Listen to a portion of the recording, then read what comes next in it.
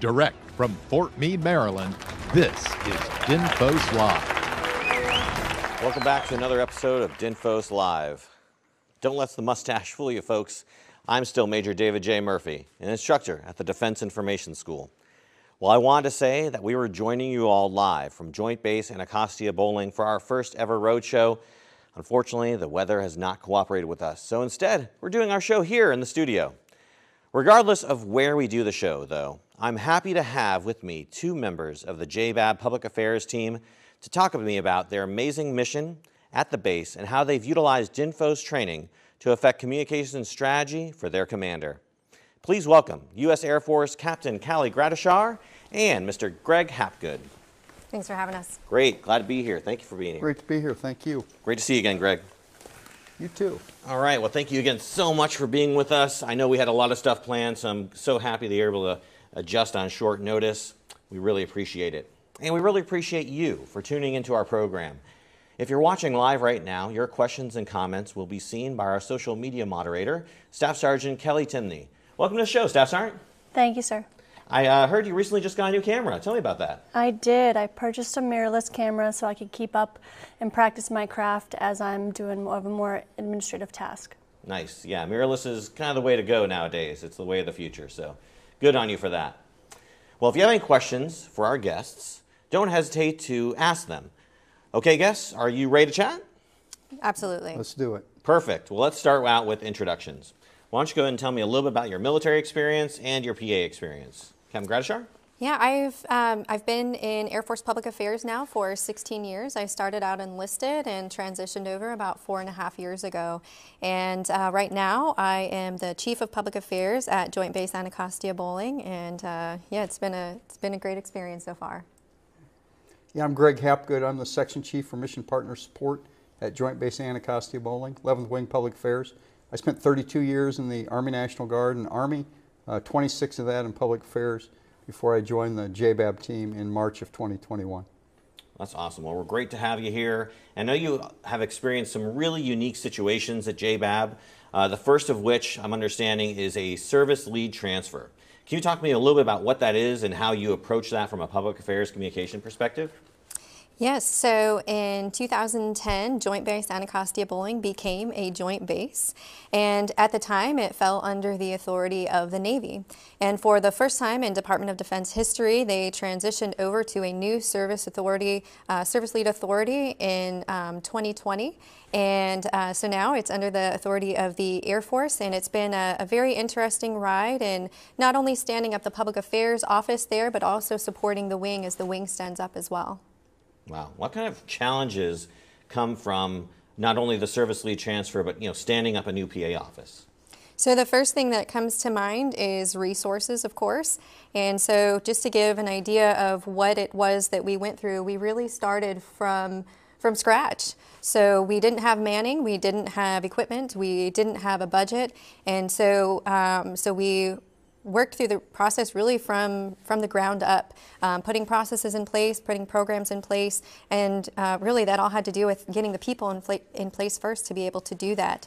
And so I've just been really fortunate to have the people coming on the team as they've had, maybe not as quick as I would have hoped, but it's definitely been an interesting, very challenging ride. Wow, absolutely. Talk to me a little bit about the higher headquarters role in a situation like this. What role did they play, and how did they sort of assist you in this process? I'm really grateful that in the beginning I was on the planning team with the Air Force District of Washington, and I had an incredible teammate, Joy Josephson, who really built the foundation and brought me in and really helped prepare me to be the Chief of Public Affairs. And so that was incredible. We built the communication. Well, she largely built the communication plan.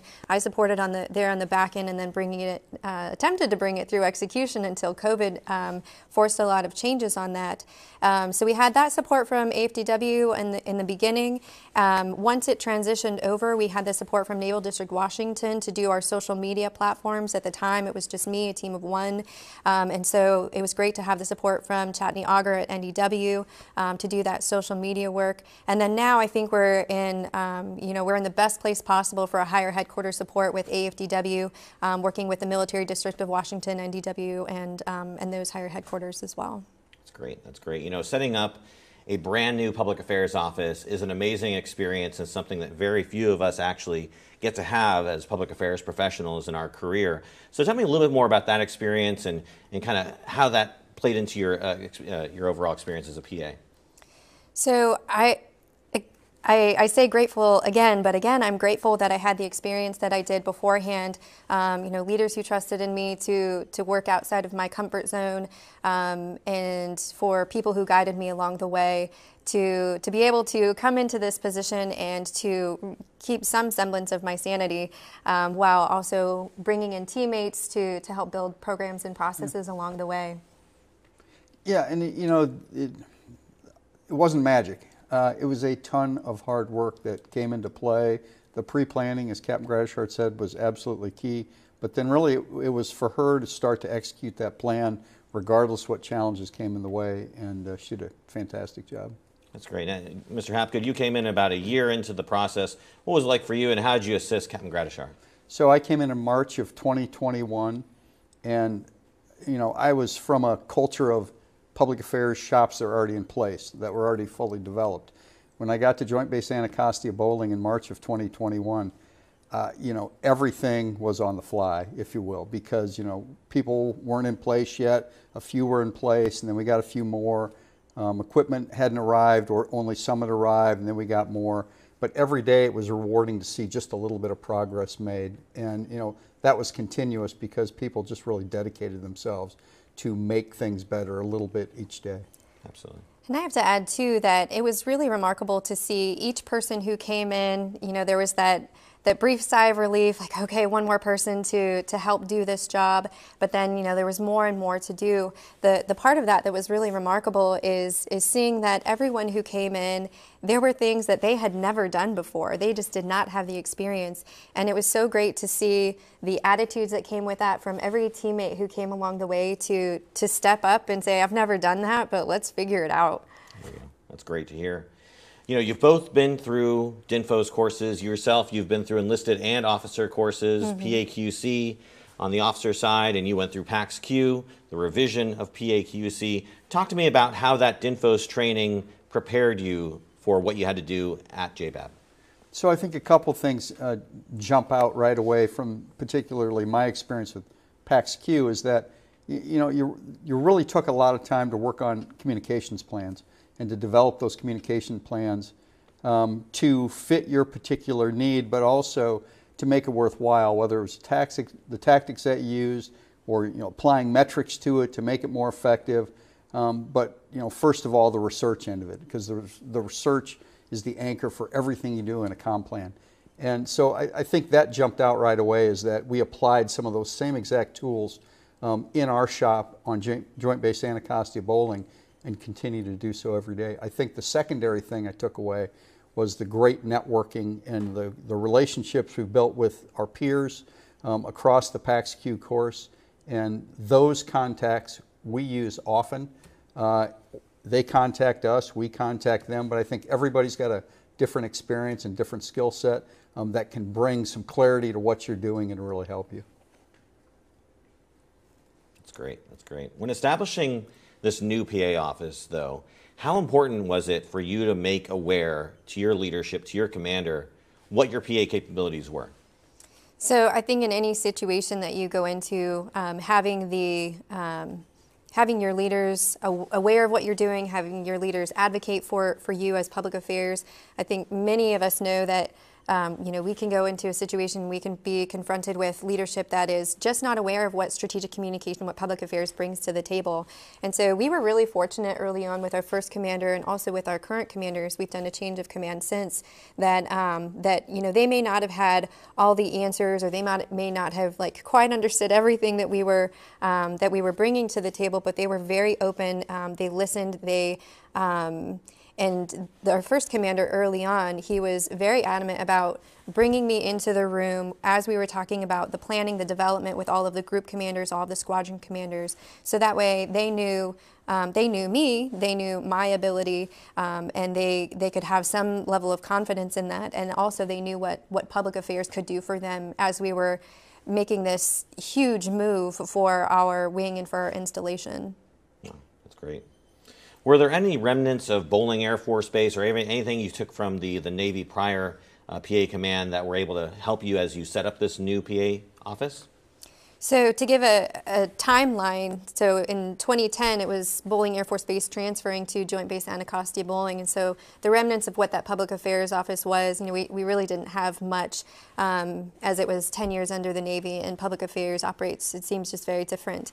And then as far as what we got from the Navy before, just a matter of timing, there was an exceptional public affairs civilian there, Abby Meyer, who was holding down the fort on the Navy side for some time by herself.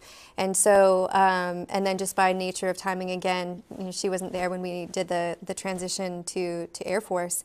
But so there wasn't much, but I will say, it was very interesting to see as we were transitioning the processes or the programs for public affairs, or growing the processes for programs in public affairs, everything else was transitioning too. So, so what may have applied for Navy public affairs to Navy processes, everything on the installation was really changing. Wow. I'm hearing we have a question from social media. So Staff Sergeant Timney, hit us. Mr. Thomas Yates asks, were there any unexpected challenges that you couldn't have planned for? That is a solid yes. There were quite a few, actually. I think when you go into anything, you have this plan and you think it's going to go a particular way, but there are always going to be these unexpected things that just pop up. I mean, the challenges that we had from getting space, getting furniture, I mean, some of the very most basic things we were really challenged in getting, and today we're still challenged in accomplishing some of those things. Getting people in. So I talked about manning and resources up front. Of course, I mean, everybody out there knows that COVID threw a huge wrench into the way that we communicated. So there was that as well. We couldn't have anticipated that. And so the answer is yes, there were many things. The important thing about that, though, is that I think once we had a team, the team was flexible. They were willing to do what needed to be done, and we stuck together. We figured it out. That's great. Great to hear that. Unlike most bases that are Air Force led, you don't have a flying mission. Can you talk to me about what your operational mission is and how you support it with PA communications? Yeah, so at Anacostia Bolling, we have some very unique missions operationally. The Air Force Band is located there. The Air Force Honor Guard is located there. We have Air Force chaplains that support the Arlington National Cemetery chaplaincy mission. We also have a worldwide mission where we pick up and provide support to about 30,000 airmen all over the globe that don't otherwise fit into a specific category. And then also we have the Air Force Memorial that we provide public affairs support for as well. So those are our flying missions, as you will, but very unique in the Air Force. And while you've had some unique sort of experiences, you've also had some more experiences that I think many of our public affairs audience can relate to. So for instance, you had to prepare a SME for a television news program. Can you tell me a little about that experience? Yeah, so that's something that sort of just fell into our lap. We had a family who had a very compelling story about their experiences on 9/11. And it started with the History Channel picking up the story. That was with her name was Lieutenant Bourne and retired General Bourne. And at the time, the mother was the squadron commander at Joint Base Anacostia Bolling, and the daughter, Lieutenant Hannah Bourne, she was just a 3-year-old child at the Pentagon, and she was in the CDC. And so it was this very compelling story of heritage, of tradition in serving for this family, and also of mission, where this mother had a responsibility to accomplish a mission while not knowing what was happening with her daughter at the CDC and the Pentagon after it had been hit. And so so we had this story the History Channel picked up on. It continued through national news, and it ended up on CNN with Jake Tapper. We prepared this subject matter expert, so the Bourne family, for a live interview on CNN. And we've had really a number of national interest items that have kind of popped up for us As Greg likes to remind us, anything in the National Capital Region can be local interest 1 second and then national interest the next, and we've certainly experienced that with a number of stories. Yes, you do have that from the proximity of being so close to the National Capital Region. It's very easy for many different media agencies to get to where you are. And they can get to where you are in the event of a crisis as well, right? And you all went through and experienced a crisis during the past 2 years. So can you tell me about that crisis and how you worked through it? Sure. We had an individual who had committed a crime in a local neighborhood and then decided that the next thing he should do is jump into a military base to find safety. It was a poor decision on that particular day. He did scale a fence and got injured scaling the fence. He was armed and came onto the base, and so became an armed intruder on our base. So it kind of went forward from there. I'm going to kind of let you take the piece of it, what happened next, Callie. Sure. So, so just convenient timing. We just happened to train a couple of weeks prior, practicing our active shooter checklist. And so, so once we got news that this was occurring on our installation, we had an armed base intruder. We pulled the nearest like checklist and just started running it. And we had news that was coming to our installation gates. We had news that was calling. Number of media outlets that were very interested in this conflict that was happening right in the heart of Washington, D.C. And it was very, I would say, rewarding as a team to see a lot of this unfold and people taking, taking action, taking responsibility, taking direction, and things working out very well. And it was also, I would say, an opportunity, looked at it as an opportunity to train while we were in the midst of this, this crisis as well. So, so Greg went out and met the media, but he brought along someone, another civilian who had no DoD experience at that time, one of our new hires. And so, so that really was our first moment where we practiced, well, it wasn't practice, where we executed crisis communication as a team, while we're also trying to just develop ourselves as a team. Yeah, and the byproduct of that event was we created relationships with media there that we hadn't, previously had any connectivity to, and just from that moment forward, our relationships really grew. And because of that, and they saw the way that we handled the media, we provided them with compelling storylines, took good care of them, that they came to us again and again and again in the future for other stories. So it paid dividends that we couldn't really see at that point in time. And speaking of dividends, one of the things that we teach a lot and emphasize in the public affairs program at DINFOS is evaluation. So how did you evaluate your success in any of these public affairs tasks? So we looked to the typical metrics, as one would. So we looked at our Facebook metrics. We looked at the comments and how people responded just in our internal audience. But as Greg was mentioning, the building of relationships, that sort of, that was one of the ways that we evaluated our success there too, where you can't really put a number to that necessarily, but it was very clear that the way that we engaged the media in that environment, in that crisis, communication moment, that that we were truly building relationships in this. It's really a challenging media environment, and so so we looked to both sides, but really wanted to weigh the tangible also with those more intangibles of those relationships that we were able to build. Yeah, we also did pretty thorough analysis from environmental scanning on the media that had picked up our stories and what they said about it. And you can't tell things from vanity metrics. You have to dig into those storylines and say, was this a plus, a minus, a neutral, what was it? And so that really kind of got us down that road about looking into those stories deeply to figure out, was this effective or ineffective. I'm sure you both learned a lot when your time at DINFOS. So can you tell me, what was the most effective thing you learned and most helpful for you as PAOs?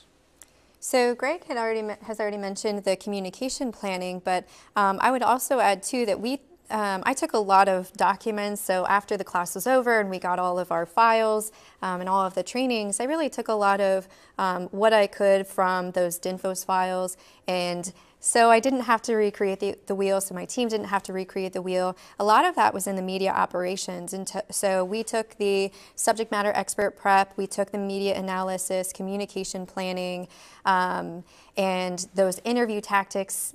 We took a lot of that and built that into our processes where we had none previously. And that was really useful, and especially for an environment like this, talking about crisis, but also for the national news that I spoke about, the numerous opportunities and that just kind of, fell into our laps. Great opportunities. So that was really useful, especially for those who, haven't had an opportunity yet to come through DINFOS, largely our civilian folks that we'll be sending through soon. Absolutely. DINFOS covers a lot of material over the course and the time that we have with our students, but we can't cover everything, right? We can't cover every single permutation of anything that could potentially happen. Is there anything that you wish you'd been taught at the schoolhouse or that you had to learn on the job or through further training? For me, the answer is no. So I know that you can't fit everything into a single course curriculum, and so I view that more as a foundation.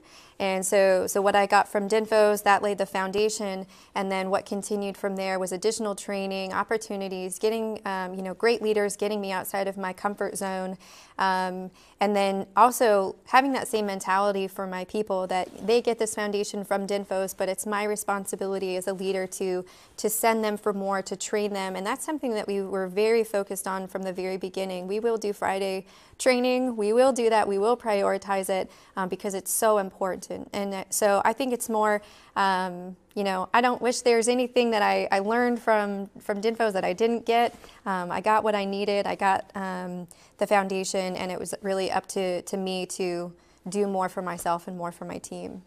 Yeah, some of those things you just have to fill in for yourself out in the world, getting experience. Like, for instance, community engagement.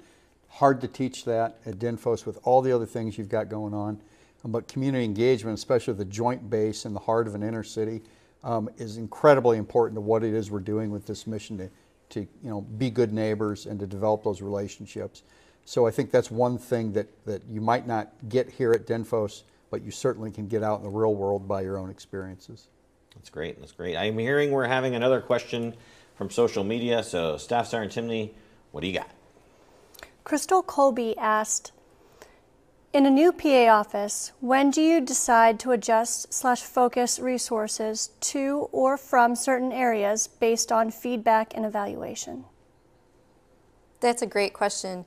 And it really ties into one of the most important pieces, not just as a leader, but just generally as a human, is having that self-awareness and also having that, prioritizing introspection.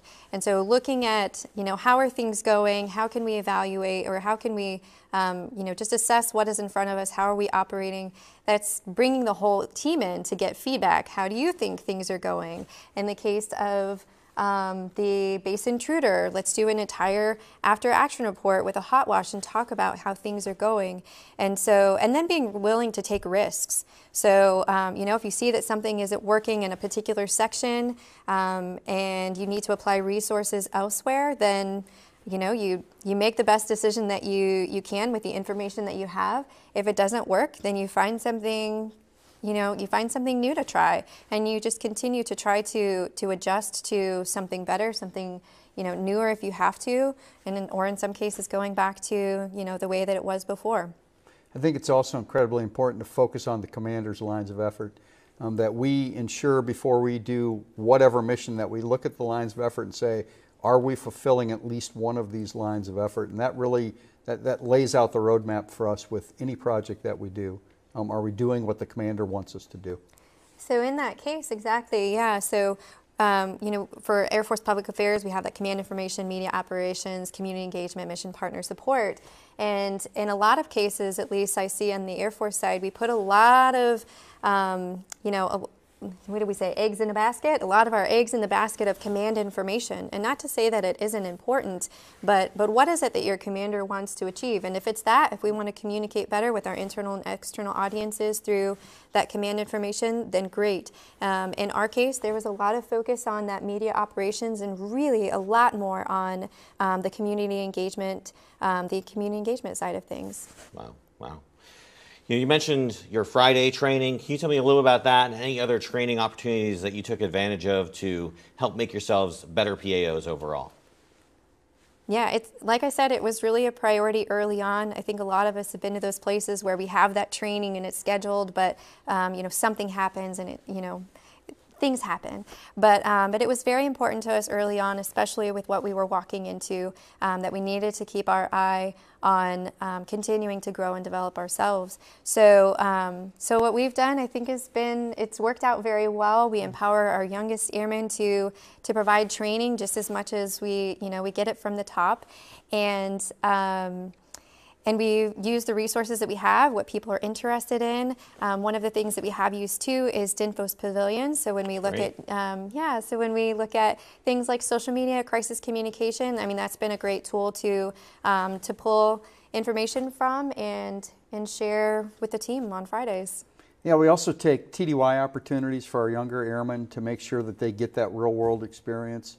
Like for instance, this fall we have a couple airmen going to a tattoo in Germany, but we've also done defense POW, MIA accounting agency missions, and other types of things in other places in the world. So those TDYs, though, really help them develop those skills that they'll need out in the real world. And then bring them back. Then bring them back, that's right. It's amazing. Maybe DINFOS Live could be part of your training curriculum going forward, huh? Just set it all up and everybody can watch it at the same time. But I hear we have another question. Staff Sergeant? We do. Lieutenant Jason Barnes, he asks, how is it managing a public affairs office and performing normal functions of a public affairs office while also standing it up? Can I go with a one-word answer and just say wild? Certainly very challenging, I would say. Yeah. I don't know what other services say, but the Air Force has this, we'll build the plane, or build the plane as we fly it. Not my favorite saying, but that's essentially what we've done. From a very early point, really from the beginning, we were expected to execute as a fully functional public affairs office. Part of that was managing expectations with our commander and then with us just on the team in general. But certainly very challenging. The biggest piece of that, though, I would say, is managing expectations. So what is it that we can accomplish with the people that we have and with the resources that we have? And I think also having a strong employment plan that lays out in writing what it is we can and can't do with the capabilities that we currently have. Mm-hmm. From your perspective, what do you think has been the biggest difference between serving as a PA officer on a joint base versus a single service base? You know, I think a lot of it really comes down to terminology because, most bases today are more than just a single service. They have other entities that sit on that base. But for us, I mean, you come into work every day and you think about what you are. And you look across our base, we have all services represented and, approximately 70 mission partners. So it's very easy to get into a joint mindset when you're surrounded by all these other folks that do other things, other services, other uniforms. So I think it really comes down to, having a very open mind, learning what the other services find important, trying to understand their language, and really seek out opportunities to help tell their stories, amplify what it is they're doing, and learn, a little bit about each of these agencies so you can talk intelligently about them when you need to. Yeah, from my personal experience, it's been having to switch between sometimes having an Army commander versus an Air Force commander versus a Navy commander, etc. But definitely having to understand and know all of the service regulations with regard to public affairs rules and policy. So that's been pretty interesting for me personally. But I want you to think about the last 24 months, look back over it, and tell me, what would you do differently if you were standing up a PA office today? Yeah, so that's, I'll take that first. I was in it for the full 24 months, a little bit over 2 years actually now. And I would say a big piece of that, especially as I'm on my way out to my next assignment, a lot of reflecting going on. One of the things that I've hit on most as I'm reflecting is thinking about the way that I presented myself in building up this installation. I think that we can all relate to those times where we've had to sprint. It's an operation, an exercise, or we're deploying, and we know during that time frame we're going to have to move fast, and we're going to have to do things well, and we're going to have to be flexible, right? And that is a sprint. And so what I don't think that I did well early on is think of it as more of a marathon. And I also think that we, or at least the way that I came to the table with that, I think that affected the team too, which is challenging, and that's the internal pressure. Not to mention the external pressure too of always having to be an advocate for public affairs, training and teaching and educating our senior leaders on what it is that we do and what we bring to the table, and all of those external pressures of being able to execute public affairs every day. So that's what I think of when I think of the last 24 months, just managing expectations, setting a good pace, and viewing it as really a marathon. It's been a little over 2 years, and we're still building. And but I think that we're in a more manageable place, and certainly have more people, so it's nice too. Yeah, totally agree with everything Captain Gradishar just said. The only thing I might add is that on the reflection piece is that we don't step back enough. We're so busy executing and focused on being operational tactically that we forget to step back a little bit and look at what we've done and try to say, is that effective? Is it ineffective? How could we do it better? How are we treating people? Are we being hard on people, or are we being easy on people? I mean, because again, this is going to go on for quite a while. So it's important that we are, using our resources correctly, and that includes people power. That people are employed well and they don't feel like they're wrung out, but they've got enough to do. So, I mean, you got to find that balance about getting them enough to do, but don't overload them too much that you burn them out. So I would totally agree with everything you just said. Yeah, absolutely. No, wise words, wise words. And I don't want to say we're going viral, but we do have another question from social media. We do. Staff Sergeant Dan Ellenbogen asks, what do you think of when you're turning over such a new shop to new staff? What do you have for them? What advice, what comes to mind? I've actually had this conversation numerous times in the last couple of weeks, because a lot of the team just across the wing is, they're transitioning to the newer folks coming in. And so I would say just having some sort of perspective. For me, and what my expectations were and what I thought it was going to look like at the 2-year period, it doesn't look like that. A lot has changed. COVID happened. And so it's not what I thought that I was going to be turning over to my replacement. However, sharing that perspective and letting them know, hey, you're going to have these plans and there are these things that you're going to want to do. Some of them are going to work out really well. Some of them might die out very quickly. And there might be a lot of things there in the middle. So just it goes back to the expectation management too. As those new folks come on, hey, go, move forward. Yes, make it better than what it is that, that we made it as the initial team. But also, be kind to yourself that some things aren't going to work out, some things are, but in the end, you're going to leave it a lot better than when I handed it over. Yeah, I think utter flexibility, because all the things you just said are true, and then also you're going to have opportunities come up that you never anticipated. And you have to figure out what's the value here to us. What's the so what? Is this valuable to us? If so, let's nail it. If not, we need to pass on that particular opportunity. So you have to really sort through that and somewhat quickly as these opportunities come up and go away so fast. Yeah, and the great thing is that your replacement will have Mr. Hapgood as continuity. Absolutely. So she is so lucky. Indeed, indeed. Well, it's been an honor to have you on the program. Really pleasure to talk to you all about what's going on at your office. Is there anything else you'd like to add before we sign off? Yeah, definitely. I appreciate the opportunity to be here. It's been very interesting and rewarding for me to come on and have this new experience outside of my comfort zone. But mostly, I just hope that people have listened to this and they are able to take something from it that is useful. If you go on to stand up your own. I learned the term plank owner recently. Become a plank owner. Or if you go into something where you just see that there's a lot of room for growth and change. I hope that this has been helpful, and then just want to share some gratitude for the team that I have. I think that the JBAB team is in such a good place right now, and I'm so proud of the teammates that I have and how we've we've survived and thrived over the last 2 years. Yeah, no, and along with that, thanks for the opportunity to kind of sit back and reflect on everything we've done. You're so busy executing that you don't really take a moment to take a breath and look at what you've done. And so thanks for that opportunity. Hey, no problem. Happy to do that. Well, that's our show for this week, folks. Check out our show notes for any links that we discussed or any of the resources that we may have mentioned. And we'll, of course, be monitoring the chat for the next few days. So if you have any questions, don't hesitate to ask. I'm sure our guests would be happy to jump on there and answer your questions for you. Also, if you'd rather hear DINFOS live instead of watch it on video, you can download the show as a podcast on your podcatcher of choice. Just download that podcatcher and search DINFOS Live.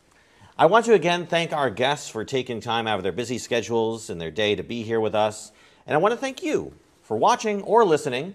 And I'd like you to join us next month on August 31st, where we'll hear about the upcoming DINFOS Social Media Forum with instructor Kwande Hall, and we'll also explore implementation, the fourth part of the RPI process. Well, that's it for our show. I'll see you all next month.